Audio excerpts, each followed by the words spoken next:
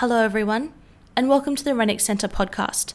Today we speak with returning guest Andrew Kendrick, an itinerant teacher of the deaf, about experience books, how to make them, and their importance. We hope you enjoy.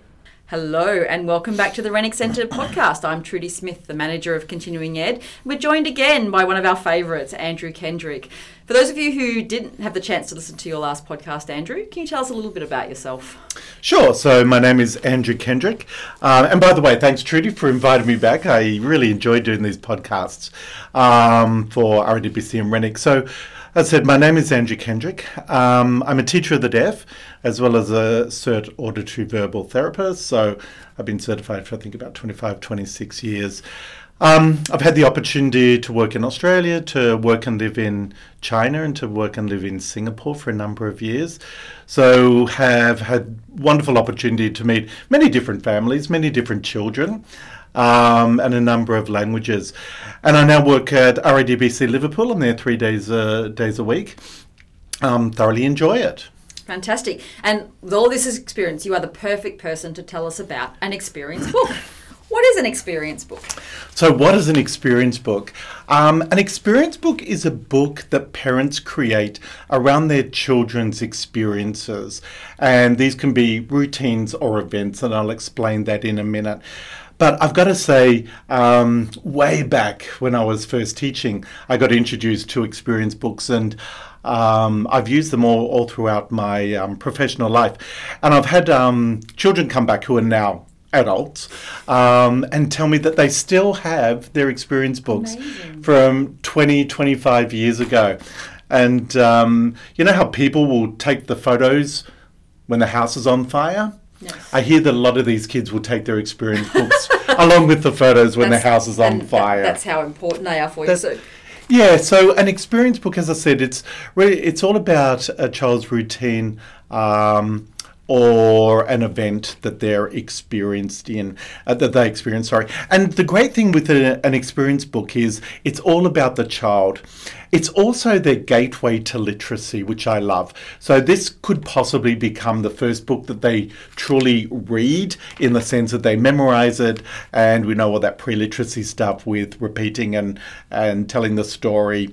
They learn it really well. So if we look at an experience book, again, it has to be around something the child is directly involved in. Because again, if they're involved in it, they're going to find it motivating. So to see them reflected, or their experience reflected on paper, is just awesome. So it's almost like Facebook for kids, where they're seeing themselves in a story. Yeah, absolutely. But is it helpful to help them learn language? Why is it such a key tool when we think about language development? Yeah, look, it is. It's because, one, unlike Facebook, it's active, it's not passive. You know, so we know TV and apps and all that sort of thing, it's kind of a passive way to learn. This is much more active because, again, the language is all around them. So when you said an experience book, so for example, if we take a child getting their first haircut, let's say. So they go to the hairdressers, and so the parent will take a photo of the child getting into the car. They'll take a photo of the hairdresser, so the shop, take a photo of the actual hairdresser, of the seat, photo of the hairdresser, the child sitting in the seat, cutting with scissors, things like that. And so getting their hair blow waved, that's what they do, maybe a little young for the blow wave. But they're taking photos of all these different parts of an event. And what we're wanting to do with the experience book is we want to wrap language around that. Now, with an experience book, particularly for little people, we recommend that it's one picture per page. Because if we have multiple pictures, it's very confusing. It's like when when you're sharing books with little children, you really don't want it too cluttered in terms of what's on the page. So we really recommend one picture per page. And what we do is we match the language to the child's language development, to where they are. So if it was a little person that didn't have didn't have language, they're learning language, the first page might be the car. And so you might have some performative in that. We're going in the car, boom, beep, beep, beep. Okay. Sure. The next one might be of the shop front of the hairdresser. And so we might ring the doorbell. Ding dong. And so the language is very specific to where the child is at. And so you would actually write that language next to the photo? Yeah, so what I recommend too is that they put the picture up higher on the page, and you don't need to buy a fancy book. You can just have offcuts and staple it together. You can get exercise books from the newsagents and all that sort of thing. As long as you've got a bit of paper, you can do that. So yeah, I always recommend put the picture fairly high up and then just right below. Now, again, if you've got a little child and you're using performatives, you write that. But then as your child gets older, you can use that same experience book with more extended language. But more extended language. So underneath it, the car, you might say, you've already got, the car goes boom, bip, bip. I love Daddy's blue car. We go driving a lot. Ding dong on the and then you might have, oh, I had to knock on the glass door. Sure. And so you extend the language. So it's not a one-off experience. Not at all. With the experience book, you can extend it through as they're developing. Correct. Great. Correct. So you're talking about getting a haircut, or all of those it sounds like there's a lot of pressure on parents to do something really exciting every week for those.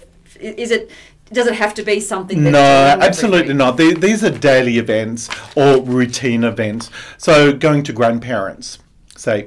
And the really good thing with the experience book too is that just say your child's going to the hairdresser or your child's going to grandparents.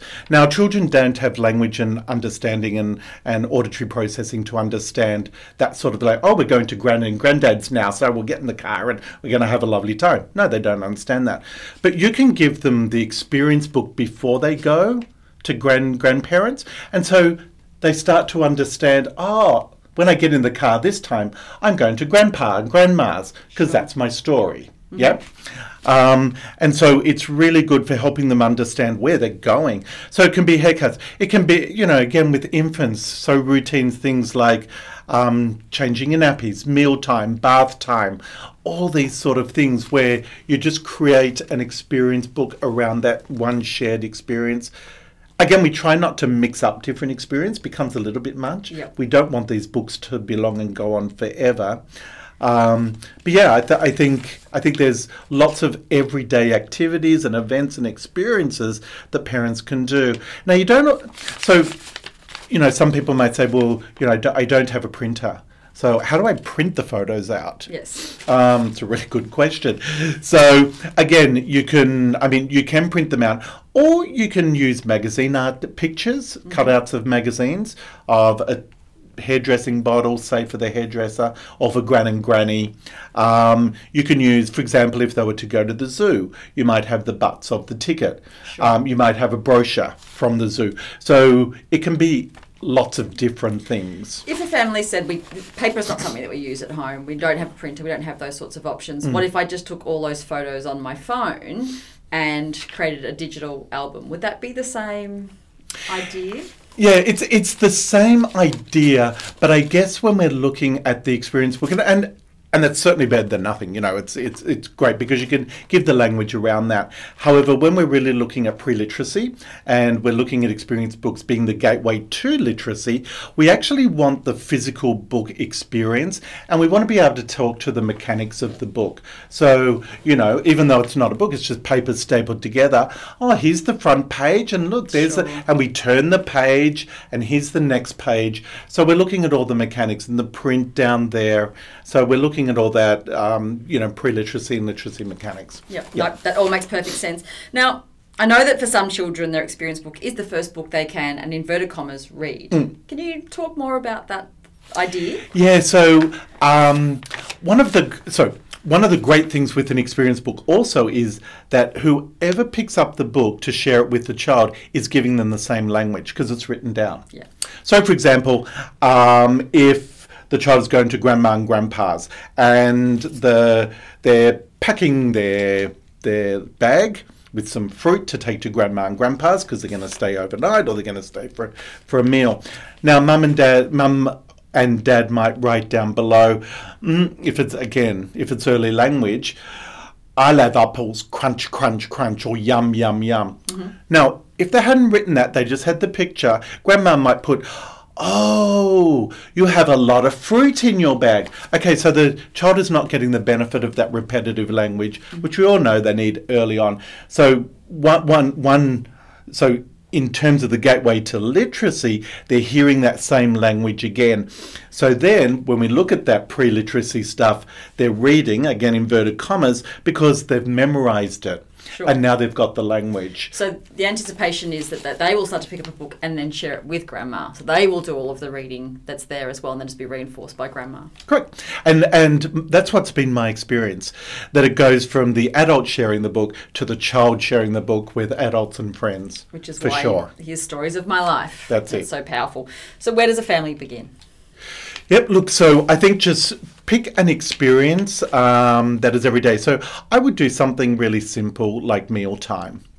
And you know your child's favourite food or what they enjoy, so you can take photos of it. Or if it's got a sticker or a picture of the food, if you haven't got a printer and can't print pictures out, then go to magazines and cut pictures out of those sort of foods. So I would do mealtime. You could do getting dressed again. That's really easy because again, you can just get photos or pictures from magazines and things like that. And I think, I think for a lot of people, they may not have magazines lying around. So this is a really good thing to ask family and friends. Once they've read their magazines, can they please pass them on? Sure. Because we're going to use them for our experience books and pictures and things like that. And I guess if you're doing your favourite foods, you've probably got a grocery catalogue. That's right. Laying around, and have that child choose which ones they'd like to put in the book, so they're still contributing to that content Exactly. as well. Or if you haven't, then you can ask Woolies or Coles, and they will have plenty. They will. So, and I'm sure they'd be very happy to give them to you for this purpose. Fantastic. Look, go forth and make your experience books. I know myself how powerful they've been for my families as well. So thank you for giving us an insight into why they're so useful and how to do it. So thanks for joining us again, Andrew. Pleasure, and enjoy your experience books, everyone. A huge thank you to Andrew Kendrick for talking to us on the podcast today. If you'd like to know more about experience books and how to make them and some creative ideas and inspiration, be sure to contact the RIDPC Renwick Centre team via the Short Courses website.